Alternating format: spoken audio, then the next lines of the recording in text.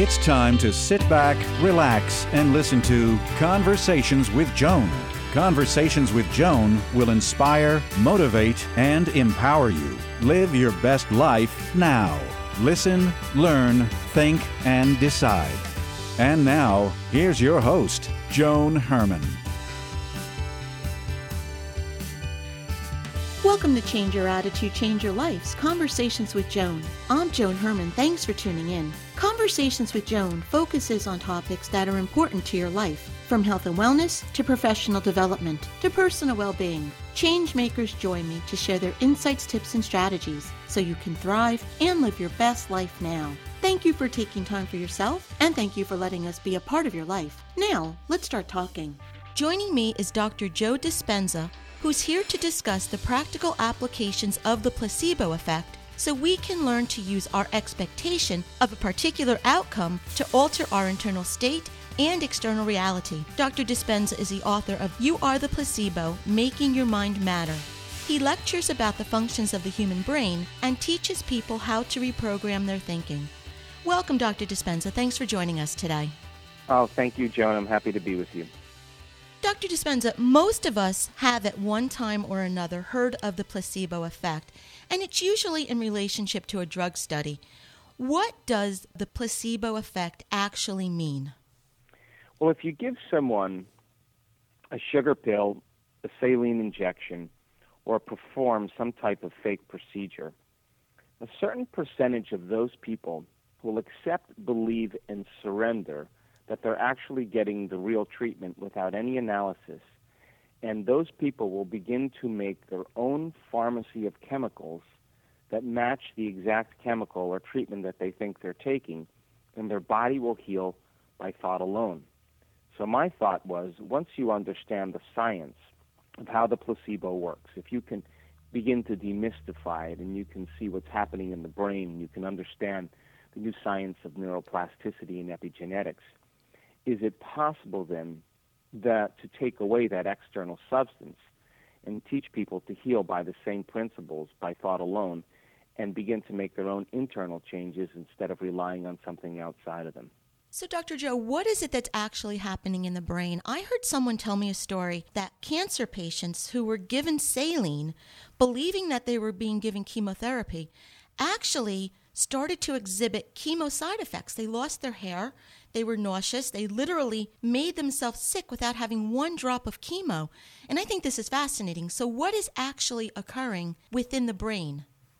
Well, there's also what's called the nocebo, which is when you give someone an inert substance, Joan, like, say, chemotherapy. If you begin to accept the particular suggestion, the thought, that you'll get side effects from that placebo. And what's happening in your brain is you begin to select an image in your mind, an image in your mind based on a past experience. And if you can accept that thought, the frontal lobe creates a picture. And if you accept that thought and you begin to emotionally embrace or think about how it's going to feel, your limbic brain begins to make a particular blend of neuropeptides that begin to signal the body for it to begin to feel exactly the way it was just thinking. So when you combine a clear intention, a thought, with an emotion, you create what we call a state of being. Thoughts are the language of the brain, and feelings are the language of the body. And how we think and how we feel creates a state of being. So in those cases, your body is your unconscious mind. It does not know the difference between an actual experience in your life that creates an emotion and an emotion that you fabricate by thought alone. So your body in that moment is believing that it's in that future experience in the present moment. And it is that particular blend of thought and feeling that begins to program the autonomic nervous system to begin to respond to a thought. So there have been so many countless cases of anticipatory nausea from, say, for example, chemotherapy. 40 to 50% of patients that are on their way to their first chemotherapy treatment, that are told that they're going to get nauseous after their treatment, get nauseous on their drive to their first chemotherapy treatment in anticipation of the outcome. So they're selecting that thought, they're emotionally embracing it, and it's their autonomic nervous system that begins to make them nauseous. So my question is, if 40 to 50% of those people can get nauseous in the expectation of some worse thing that could happen to them, can 50% of people get healthy on their drive to work in expectation of something good happening to them? So, Dr. Joe, if this is something that's occurring and we're not even aware of our beliefs that we're doing this to ourselves, how do we turn it around and accomplish what you're saying to turn it into a positive? Well, that's a great question, and that's really what the book is about. I think that there's a deprogramming process that has to take place, Joan, because so many people think they need a flu shot because they're told that germs are what create flus, and they're expecting that outcome. So there's a deprogramming process that has to take place. And by the same means, that means that we have to examine our very beliefs that we have about the nature of reality. And a belief is just a thought you keep thinking over and over again until you hardwire it in your brain. And since beliefs are based on past experiences, and experiences stamp neurological networks into place, and the end product of experiences is called emotions, so then the very boundaries of our beliefs have to do with how we feel. So if how you think and how you feel creates a state of being, and you keep thinking and feeling in the same way, redundancy of that cycle conditions the body to become the mind of that particular state. Once the body is the mind, it's a habit, it's a subconscious program. So beliefs are extended states of being, and if you keep thinking and feeling that way, they become unconscious or subconscious states of being. Most people don't even know that they believe certain things. They just accept them because it's part of their very visceral physiology. So in order to change a belief or perception about yourself and your life, you have to make a decision with such firm intention that the amplitude of that decision carries a level of energy that's greater than the hardwired programs in your brain and the emotional addictions in your body. And your body literally has to respond to a new mind. In other words, the choice that you make becomes an experience that you never forget. As an example, the person who moves into a state of religious ecstasy in the Deep South in the United States and drinks strychnine and has no biological effects, or the mother whose child who's caught under the car, and the mother lifts the car and pulls the child out. The mother doesn't say, geez, I ate carbohydrates yesterday and I haven't worked out in 2 weeks. The preacher doesn't say, geez, I wonder if I'm going to be poisoned today. I don't know if I'm going to live or I'm going to die. Their decision is final, and the energy of that decision, energy is the epiphenomenon of matter. So when we begin to change our energy, the body begins to respond, and that's the moment we begin to rewrite the program. That's the moment the bodies and brain are no longer living in the past, in the present. It's the moment the body is living in the future, in the present. And it's that kind of intensity, it's that kind of passion, it's that kind of willfulness that begins to change the very nature of our beliefs. Joe, for the person, and I'm sure you know this type of person as well as I do, who is innately a negative type of person, who really subconsciously believes that the worst will happen. And then that person decides, they listen to what you're saying and what we do on this show, and they decide that they want to make changes. So they start to tell themselves, oh, I'll be happy, or oh, whatever it is they're telling themselves. But internally, they still have that negative belief at the core. How do they take that first step to really making the deep changes that are necessary? Oh, this is a really great question, because my work, and I'm certain that your work, is just not about positive thinking, because the way we think and feel, as we were talking earlier, and think and feel and think, it's that cycle, that loop then creates what we call our personalized state of being, our personality.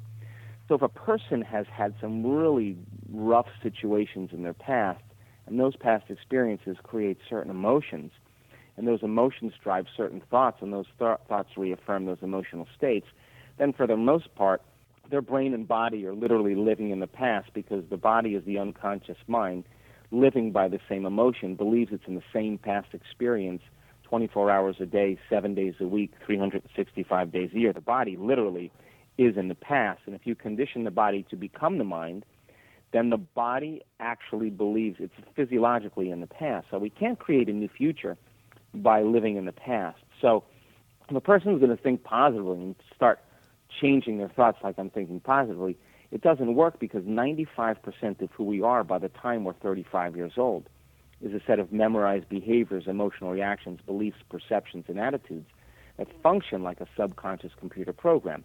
So now the person's going to think positively with the 5% of their conscious mind, but for the most part, they've memorized negativity for the last 35 years. That's mind and body in opposition. Or they're going to create their dream board, and they're going to have the pictures of their new car and their new house and their new relationship, but they feel unworthy. Well, they program themselves that way. So mind and body are in opposition. We have to recondition the body to a new mind. So the process of change then, true transformation and true change, what separates the conscious mind from the subconscious mind is the analytical mind. And the whole purpose of the model that we use in the book about meditation, its purpose is to get beyond the analytical mind and to drop into those layers where those programs can exist so we can make true change. So the person who's crossing the river of change, the first thing they have to look at is they have to become conscious of their unconscious thoughts. Write them down. List the thoughts that are slipping by your awareness that you believe every day, but they're not true. You just believe them. What behaviors and habits, what do you say out of your mouth that you want to change? Those are programs. They're habits. Become conscious of your automatic behaviors and habits. And look at the emotions that you manage every day and live by every day, and decide if those emotions actually belong in your future. I think most people, the concept is your personality creates your personal reality. That's it. And your personality is made up of how you think, how you act, and how you feel. So the present personality who's listening created the present personal reality called their life, which means if you want to create a new personal reality, you have to change your personality. You got to begin to think about what you're thinking about and change it. Begin to notice how you're acting and behaving and alter that. And then begin to look at the emotions that keep you anchored to the past and start creating some elevated emotions. As an example, most people try to create a new personal reality as the same personality, and it doesn't work. For example, if you want to be wealthy, a wealthy person will never feel lack, so you can't bring the emotion of lack into your future. A wealthy person doesn't complain about money because they have enough of it. So then you have to begin to change your very thoughts, behaviors, and emotions, and you have to do it enough times that you begin to create a new habit of thought, a new habit of action, and a new elevated emotion. And the new science of neuroplasticity and epigenetics shows that it's absolutely possible to literally change your state of being. Joe, very quickly before we run out of time, a new study showed that irritable bowel syndrome patients were able to dramatically improve their symptoms by taking placebos. But the interesting part is they knew that they were taking the placebo. How is that possible? Well, it's very interesting because suggestibility, our level of suggestion, there's a certain percentage of people that accept suggestions without any analysis. Now, the greater the analytical mind, the less suggestibility we have. So a certain percentage of people, even though they know that it's the placebo, are still expecting and hoping with excitement that even though it's a placebo, that they're on some level doing something different and it'll work. And that's how powerful the subconscious and the autonomic nervous system is. And that's just the beginning, because so many people then, once they understand that somebody else has been healed from a therapy or a treatment, or even understand that it is the placebo, those people are hopeful just because they begin to think differently. They begin to act differently. They begin to change their internal chemistry, to change their state of being. And that process, that simple process, we can do on the drive to work. And the point is that if you know it's the placebo, then in your life, maybe it's important enough, if you can change your state of being by thought alone, then affirmation then that you don't need some substance in order to do it. They accepted it without any substance at all, even knowingly that it wasn't even it was an inert substance. The book is You Are the Placebo, Making Your Mind Matter by Dr. Joe Dispenza. Joe, thank you so much for joining us today to talk about the power of the mind. Most people really don't understand the power that they have within, and this information that you presented is truly life-changing. So I hope that our listeners will take the time to follow up and learn more. If you'd like to learn more about the topic or about Dr. Joe Dispenza, you can visit his website, drjoedispenza.com. That's DISPENZA.com. Again, Joe, thank you for being here. Oh, I appreciate it, Jen. Thank you. Thank you for joining us. I hope you found the show informative. At Change Your Attitude, Change Your Life, we believe that knowledge is power. Take what you've learned, apply it, and live your best life now. Remember that the information provided is the opinion of our guest and should never replace the advice of a professional who knows your personal situation. If you'd like more information, visit our website, CYACYL.com. That stands for Change Your Attitude, Change Your Life. While on our site, listen to past shows on demand, read the digital magazine, sign up for our mailing list, and be sure to follow the show on social media. Until next time, this is Joan Herman. Thanks for tuning in.